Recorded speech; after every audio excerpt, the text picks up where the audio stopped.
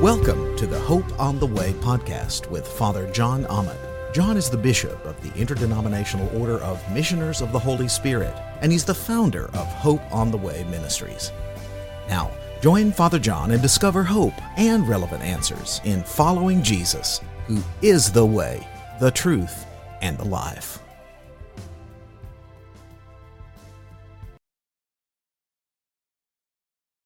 Hello, this is Father John, and you're listening to the Hope on the Way podcast. And today I have my podcast partner, Poppy, the miniature dachshund, with us today. And this is a video cast of the Hope on the Way podcast. And I don't think Poppy's going to have too much to say today, are you, Poppy? And hopefully we'll keep the barks to a minimum. I'm going to put her in her bed. Anyway, thanks, Poppy, for that cameo appearance. Well, today we're going to delve into 2024. And by the way, welcome to 2024. I think it's going to be a bit of a wild ride, if you know what I mean. I'm expecting a thrill ride rather than just kind of a boring slog. And so let's get right to it with a passage of scripture. And again, this is a video cast, so I'm sharing my screen with the folks who are able to watch via video, but if not, you're perfectly fine listening via just a regular audio podcast. All right. Making a few adjustments. All right, let's get right to it now. Today's topic is discerning the signs of the times. Jesus said in Matthew 16:3, "You know how to interpret the weather signs in the sky, but you don't know how to interpret the signs of the times." I would think there were some people who were a little bit slow in Jesus's day who were good at figuring out the weather, but not too good at figuring out the Kingdom of God climate.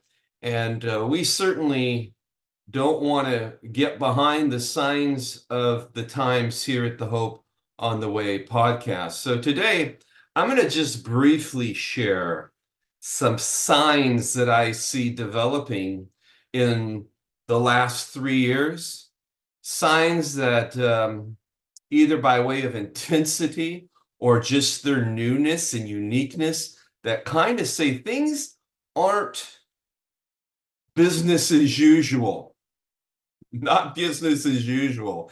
And I think that as we enter into 2024, we need to have a different paradigm for ministry. So let's get into that now. And again, I'm not going to really exhaustively explore these signs and kind of delve into them in depth, but I just want to bring them to your attention as things to be on the lookout for. Again, sharing my screen again with the good folks here. And as we think about the signs of the times, the first sign I see that is, I believe, new in my lifetime is a growing, creeping authoritarianism. Matt Schellenberg, in his Substack news site called Public, has repeatedly talked about censorship and the growing, creeping authoritarianism of our times. And I hate to name names, and I tend not to get very political. And by the way, I'm not a Democrat for sure, and I'm not a registered Republican. So this isn't a political issue for me, but the cultural left and the political left in our country have decided to abandon civil liberties and to invest in what these classic liberal reporters from Substack are calling a creeping authoritarianism.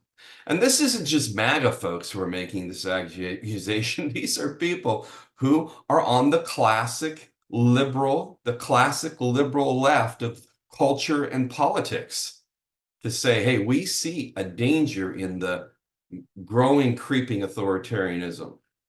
Another sign we see happening is the rise of artificial intelligence. And that's not a great combination when you've got a creeping authoritarianism and a more in-depth and sophisticated means of enforcing that through censorship and other ways in the ability of advanced artificial intelligence. I mean, as a kid, I remember watching on TV the series Battlestar Galactica. And basically, the series was a huge warning is that, hey, AI is going to mess you up. And we also see, getting back to the shared screen here,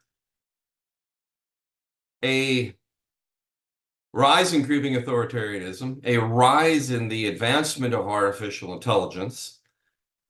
Again, bad actors in charge of artificial intelligence can do a lot in way of violating our civil liberties. And having some technical issues. There we go. For those of you watching on the video cast. Another pandemic is being predicted. Great. Wasn't the last one enough? Now, I'm not a COVID denier. I know COVID has messed some people up and have taken a lot of lives, and that's a tragedy. So not a COVID denier. But on the screen here, I'm sharing a little meme that says 6 feet, be smart, stay apart. I was all for taking 2 weeks to flatten the curve. But when 2 weeks turned into 4 weeks, and 4 weeks turned into 6 weeks, and 6 weeks turned into a year, and a year turned into a year and a half, and more draconian measures, and more the church giving up its First Amendment rights, its rights to gather and to worship. Something was wrong.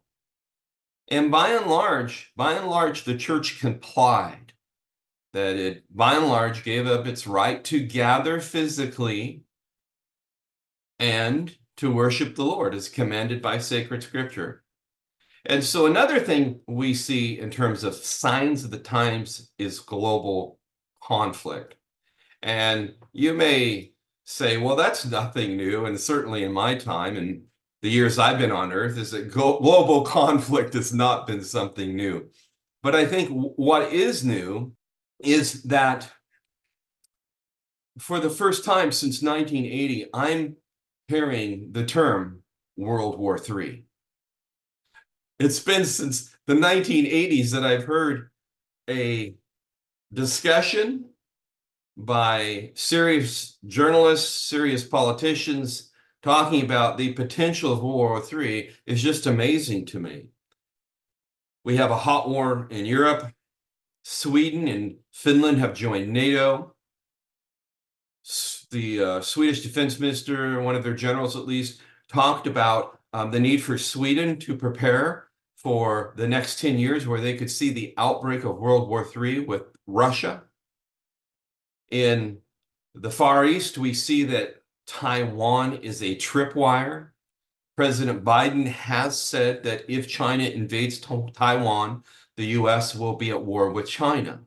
And according to many demographers and political analysts, it is believed that China is at the apex of its industrialization, its militarization, and that it's reached the apex of that. And if China is going to do it, invade Taiwan, it's going to be within the next 5 years for them to be able to pull this off.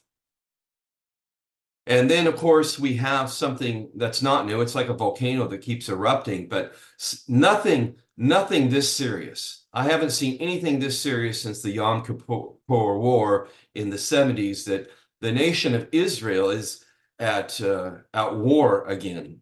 And a greater war is potentially on the horizon. In fact, I heard an Israeli general talk about the need for Israeli forces to prepare for the inevitable, a war with Hezbollah, which is an Iranian proxy. And so sacred scripture talks about at the end of times that Jerusalem will be a cup of trembling, and the nation of Israel will be the focal point of humanity and war and famine and plagues and these sort of things will attend to these birth pains, if you will, that mark the end of the age. But I don't want to get ahead of myself. Let's just keep sharing some more unique and astounding signs that we're seeing as we head into 2024. And once again, we're seeing cultural and political and social unrest. We haven't seen anything like this in our nation since the 1960s. In college, I took a graduate course in the 1960s, about the 1960s, and the thesis of the course was the center held. So in spite of the cultural upheaval of the 60s and the crisis that broke out with the left-wing extremism in the 60s, is that the center of American politics held. But today, there doesn't seem to be a center. There seems to be a left and a right, and really not much in between. And I would say we could go way in depth into this topic about cultural, political, and social unrest. But let me just say this, is that the church has to come to terms. The church in the West has to come to terms with two things. The first thing is that the Christian era is over, is that we live in a post-Christian age where the Judeo-Christian ethic, social ethics, ethics of morality do not hold sway in society, where the institutions of Christianity are not looked upon favorably by our society. In fact, the ideas of the Christian faith are at odds with the prevailing progressive agenda of left-wing culture in our society, which is more and more predominating the thinking of Western civilization. The church has lost its sway, but hopefully the church won't lose its way. And I think another thing we have to come to terms with in this cultural, political, social unrest is that Christendom isn't coming back. That what was the dominant culture for 1,000 years in Western civilization is gone. And something else, call it post-Christendom, call it postmodernism, has replaced it. Now, moving on. Fragile food supplies. We're told that an EMP burst, a severe EMP burst by the sun, or a severe EMP attack by an enemy could take out the power grid of most of America, which is reliant on all these supply chains. I mean, during the end of the pandemic, we saw this rising, crazy inflation, and Janet Yellen, the Secretary of the Treasury, said, well, it's just a temporary thing because supply chains have been broken, but inflation has continued. And it has shown us that our supply chain is very fragile, and ever more so our food supply chain. Is that, I don't want to overplay this, overstate it. I don't want to be hyperbolic, but we're only a couple steps away from our fragile food supply chain being broken and there being a crisis when that happens in the United States. All of us, I think, in the last 3 years have gone to a grocery store and seen that at one time or another it's been picked over, and there's not a whole lot on the shelf.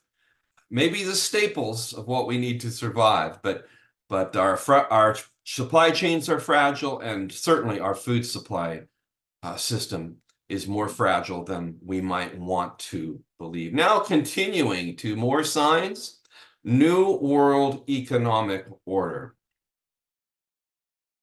I've listened to many demographers and political analysts say that the old era, where there was a Pax Americana, where the American peace kept the shipping lanes for global trade open, has now been subsiding. No matter who you're for, whether you're for Biden or Trump, is this globalistic guarantee of security for shipping lanes is, for all practical purposes, going to more and more decline. And we're getting into an era where it's kind of each nation for their own, and new alliances are being formed, and a new economic system is coming into transition from what was to what is. And no one's really certain of what that's going to be. We can say this, and some are saying it, that with the astounding national debt that the United States and other Western nations are running up, the United States trillions of dollars, inconceivable debt, is that we could see an economic crisis that buries our currency, and that we have a currency crisis. And again, couple a currency crisis, a financial crisis, with a rising ability of AI, coupled with a creeping authoritarianism, a collusion of authoritarianism and censorship and control by the bureaucratic state, by bad actors in big tech. And again, we could see a severe limitation once again of our civil liberties, especially our liberty of free speech and our liberty of assembly and religious assembly. All right, continuing on to this, just a couple more to share with you. These growing signs. Another one is the astounding sign of UFO disclosure. Whether or not the United States actually has bodies or biologics, whether or not the United States government or its defense contractors are in possession of non-human intelligence craft, whether or not that's true or not, there have been unidentified flying objects, and they're called UAP now, imaged and filmed and tracked by military imaging, by military aviators. And it's undeniable. And the government's admitting that these things exist. And the reason they're being called UAPs, unidentified anomalous phenomenon, rather than UFOs, is because they're not always flying. Sometimes, in many times cases, they're underwater. They're transmedium objects, and nobody knows what they are, or do they know? But you have a great cover story for a great deception that could emerge in the coming year, in the coming years. Tucker Carlson recently was noted by saying publicly that from the sources that he's listening to, the UFO phenomenon is spiritual and it's dark. It's evil. Last one I want to get into here is another one that's of great concern, and that is a growing apostasy in the church, apostasy in the church. And I've talked about this in other podcasts, but it's not only necessary in the time we're in that we are biblical, we have to also embrace the apostolic faith that was given to the church by Christ and the apostles and was commented on by the earliest church fathers. It was the early church that gave us the scriptures, and what they had to say about sacred scripture would hold sway, because today we have those who are on the verge of apostasy and those who have gone over to the other side into apostasy. They claim to be biblical as well. And there is a growing apostasy in the church. I'm not just saying it. it's not just Catholics that are just saying it, it's not just Protestants are saying it, is that those who are standing firm in the apostolic faith are warning the church that there is a growing apostasy. And it's going to be very challenging. In fact, Jesus said in the Gospels that at the end of the age, that there would be such a great deception that if it were possible, even the elect could be deceived by the apostasy that will come upon the church. And so I'd like to just get into our two lectionary scripture passages for this coming Sunday. And they are, first of all, 1 Corinthians chapter 7. And the question is, in light of what we see going on, it's not just one thing, it's just like all of these signs are there. Some of them have been here a long time, but their intensity, their focal points, some are new. It's just like there's these little fires that are threatening to converge and become a big fire. And the Apostle Paul addresses the Corinthian church on how they should live in the times they were in. And Paul said, let me say this, dear brothers and sisters, the time that remains is very short. In fact, from now on, those with wives should not focus only on their marriage. Paul says, don't focus. He doesn't say not to focus on your marriage, but he said, don't just merely focus on your marriage. So that's important.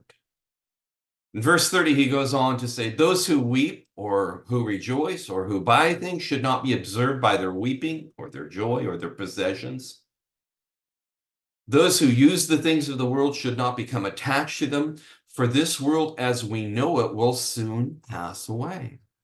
If Paul was writing to the Corinthian believers according to the signs of their age, how much more should we be affected by Paul's admonition in terms of the signs of our age?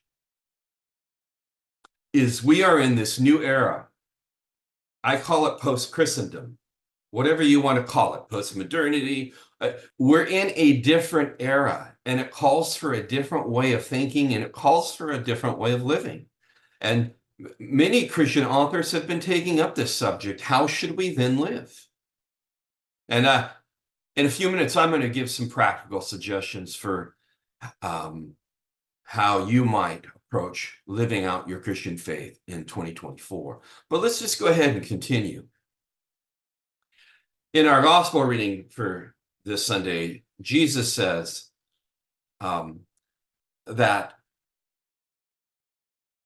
the time promised by God has come at last, Christ announced. The kingdom of God is near. Repent of your sins and believe the good news. So, let's keep the main thing the main thing. That's the message. The message is the kingdom of God is near. And it's near now than it ever has been in terms of its consummation. Though Jesus inaugurated the kingdom, Jesus will return and consummate it. And then right after this, it says one day, as Jesus was walking along the shore of the Sea of Galilee, he saw Simon and his brother Andrew throwing a net into the water, for they fished for a living. This is how they did their livelihood, folks. This is how they fed their families.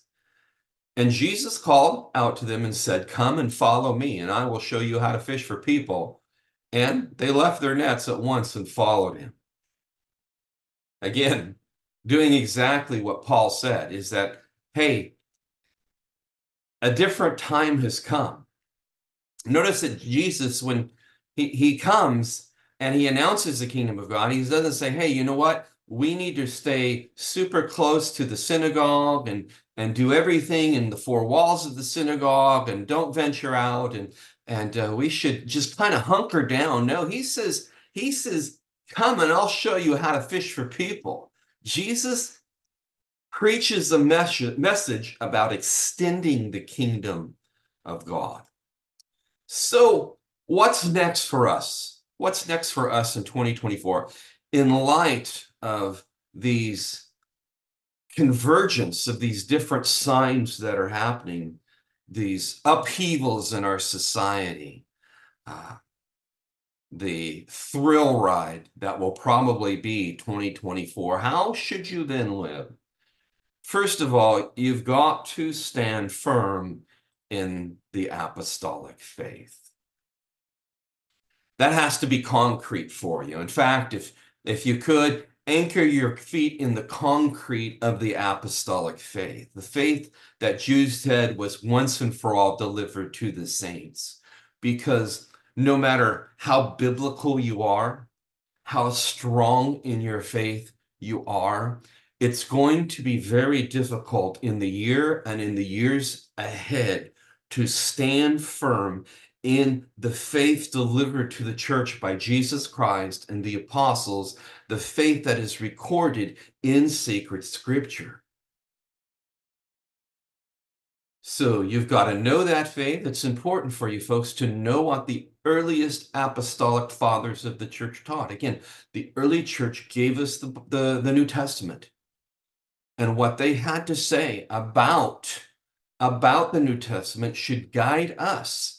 Their ideas, their attitudes about morality, what was right, what was wrong, what was marriage, what was family, what was the circumstances of Christ's coming being. Did the early church fathers believe that there would be a literal antichrist? They did, in spite of what you may be hearing. The antichrist has not come. The church fathers clearly taught that the man of lawlessness would come along with the great deception, the apostasia of the church. So prepare to anchor your feet in the concrete of the apostolic faith, and don't stray. What's next also is that we must focus on the big picture, the kingdom of God.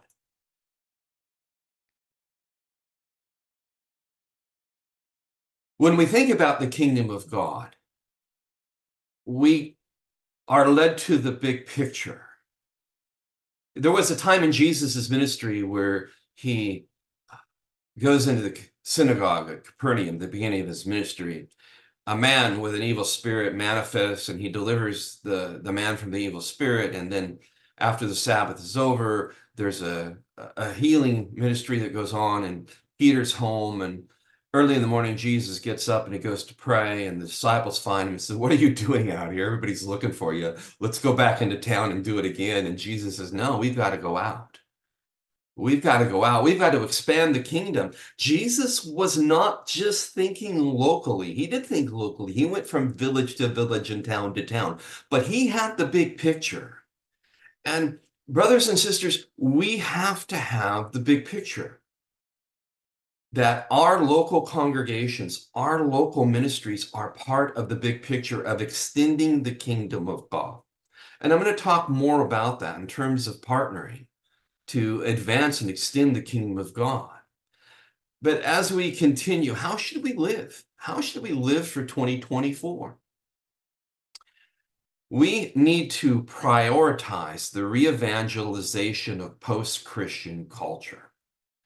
This needs to be a priority for the church. Now, some of you may be in congregations, and some of you may be at points in your life, you're just saying, "Father John, we just need to work on ourselves. We're broken, we're hurting, or certain things that." I get it. And I'm going to talk about that here in just a few seconds.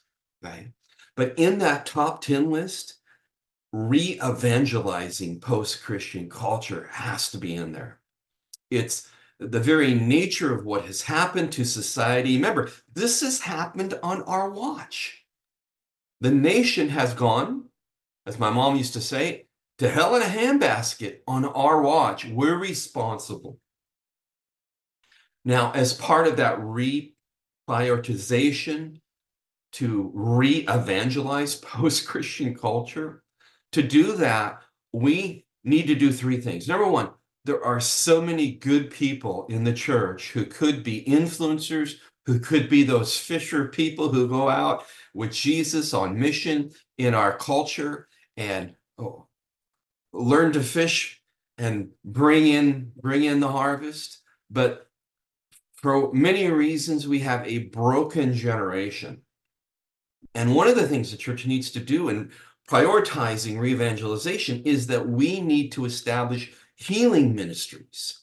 We need to do it if we can in our local churches, but sometimes we just can't do it by ourselves. We need to do it regionally. And I'm going to talk about these strategic partnerships in a minute. But we also need to do equipping. We need to equip the laity of the church to go out into the harvest field, just as Jesus equipped his disciples. And those of us who are clergy in the church, we need to model that for the laity. And then we need to release the laity as they're healed and as we equip them. It doesn't matter who you are. It doesn't matter who you are. When you have authority and power, the natural tendency is to make it about you. I get it. And the more authority and the more power and the more influence you have, the more temptation it is to make it about you. And when we release the laity of the church, that threatens us who are in charge, whether we're clergy or whether we're ministry leaders or whatever, because now they go out with power and they go out with authority. But to re-evangelize post-Christian culture, we have to do it at the grassroots level. For instance, my ministry's focus is on grassroots ministry. How tempting it would be, even if I could do it, to go ahead and rent a big auditorium or some other big structure and bring in some big names and gather people regionally. I'm not saying it's necessarily wrong to do that, but the people we're trying to reach aren't going to gather with us in a stadium. We've got to go house to house, apartment complex to apartment complex, business to business, school to school. We've got to do it at the grassroots level. Now let's go on. A few more steps of how we should live in 2024. I've talked about this a few times, is that we have to form strategic kingdom partnerships. Strategic kingdom partnerships. And as I've rubbed elbows with different people out in the bigger church, the greater church, this is an area where we struggle. Brothers and sisters, we struggle with this. Here's one thing we can't do, in my opinion, is that we can't just give shows of unity pretentiously. Well, John 17 says we're all supposed to be one, so let's just make a show of it and let's have a community worship service on Easter. And if that's the thing you're into and you're doing, I don't think that's bad. I don't think it's wrong. But what I am saying is that we need to be in real relationship as a kingdom community, as the greater church in post-Christian culture. And we need to have these relationships, and we need to see that when we can't work alone, we need to work together with others who have that same DNA and values as we do. Let me just give you an example. I know of a kind of a hipster church, a contemporary praise and worship church in the Seattle area, that discovered that there was a segment in their community that they were going to never reach. And this segment were people who were interested in liturgical worship, the liturgical sacramental expression of Christianity. And so what this church did is it planted a liturgical congregation in their church building. Not only did they plant a liturgical congregation in their church building, this hipster contemporary praise and worship church planted a liturgical congregation from a different denomination in their church building. Now that's kingdom partnership. That's seeing the big picture. Let's just take healing ministry. There's so many that are on the sidelines, if you will. They got hurt by playing the game. And if they were football players, hey, we'd get them into the training room and get them healed up and get them back into the game. But in the church, what we tend to do is kind of beat you when you're down. Well, how come you're not out there? How come you're not ministry? How come you're not? And so the healing ministry is important today. Many people are hearing the word that I'm hearing, who are involved in healing ministry, is that God wants to use healing ministry to recommission people back into ministry, especially lay people who've been hurt while doing the work of Jesus in the community. And so many churches either don't know how or they can't do it by themselves. And we need to be prepared to partner regionally with regional healing ministry. Strategic partnerships are going to be huge, especially as more and more people fall away into a growing apostasy in the church. All right, last one today is that we need to equip the church to minister in the power of the Holy Spirit. Now, that's near and dear to my heart.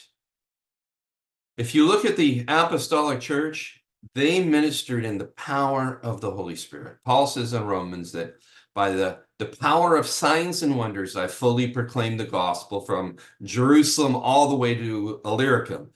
That's what Paul did, is that he demonstrated the veracity of the gospel by signs and wonders. These were power encounters of truth. This wasn't a society that was eclectic in its acceptance of religious truth, much like ours. In fact, post-Christendom has more in common with first century Christianity, in my opinion, than it does with 21st century Christianity. And we've got to learn to operate in the gifts and power of the Holy Spirit. And we've got to get over a few things to do this. Number one is that many people are reluctant to engage in this ministry because they've seen really bad models, pretentious models of how it's done. And sometimes what can be happening is actually real, while the way it's being done is pretentious. And that's not just true of charismatic ministry. That is true of many other aspects of ministry where God says, oh my goodness, that person's pretentious, but I want blessing to flow. And I'm going to use that person in spite of their pretentiousness. Another thing I think that inhibits us from operating in the power of the gifts of the Holy Spirit, even to denominations that have been historically charismatic, is that it's just not cool. I have talked to young pastors from historically charismatic denominations and ask them, hey, are you doing the stuff? Are you doing the signs and wonders? Are you doing the gifts of the Spirit? Are you going out in the community and prophesying and healing and casting out evils? Yeah. And you go, why aren't you doing it? And it's like, oh man, excuse, but it's just not cool. It doesn't fit into our hipster presentation. Let me just say about this a little bit about this is that I don't even necessarily think that golden hour of American Christianity and Western Christianity, that golden church hour, is even the best place to do this kind of ministry. I certainly wouldn't kick the Holy Spirit out for doing it in that golden hour, but it's not necessarily the best place. Doing it house to house, apartment complex to apartment complex, at lunchtime in business and schools, that's when the rubber hits the road. It's doing it at the grassroots level.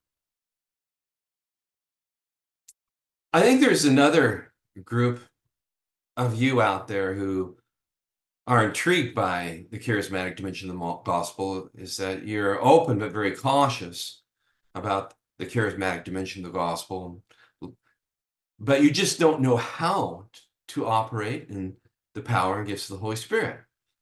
In fact, some of you erroneously think that for those who have the gift of healing, they should do it. For those who have the gift of prophesying, they should do it. For those who have the gift of tongues, they should do it. Folks, all those gifts are available for everybody in the church. There are some people who have ministries of prophecy, ministries of healing, but any believer who is indwelt by the Holy Spirit can manifest one of the 9 gifts of the Holy Spirit that Paul talks about in 1 Corinthians. We've seen it all over the world. You don't have to be somebody special, somebody anointed to do the work of Jesus and manifest one of the gifts of the Holy Spirit. Again, folks, it's time to get a new perspective. The era of Christendom is over. And everything that goes with it, that has to exist with it, it's very fleeting. It's very fleeting. I want to encourage you, and I want to warn you, is that this 2024 year, I think, is going to be a wild ride. It's going to be a journey into the unknown in terms of Western culture. Are you ready? Are you ready to go? Are you ready to go there? I pray that I am. I pray that I am. Paul says, those of you who are married, certainly don't neglect your marriage, but don't just focus on that above all else. Those of you who are involved in things of the world of buying and selling and purchasing and whatever, hey, realize that this world, the time we have in this world is short. The time of Jesus's return is growing shorter and shorter. We're seeing some signs of the time. I'm not predicting dates or seasons or anything like that, but with all that we see, these little fires, with the potential to grow into a raging fire, could indeed bring us into the epoch of the end of the age and the glorious return of our Savior, Jesus Christ. And I don't know about you, brothers and sisters, but when Jesus comes, I want to be expanding his kingdom rather than building mine. Amen. Can I bless you? Almighty God, Father, Son, and Holy Spirit, may he bless you. May he bless me. May he empower you with his Holy Spirit and empower me to be faithful servants, to do our duty in bringing the good news of Jesus to a world in desperate need of his gospel, his glorious power and presence. Amen.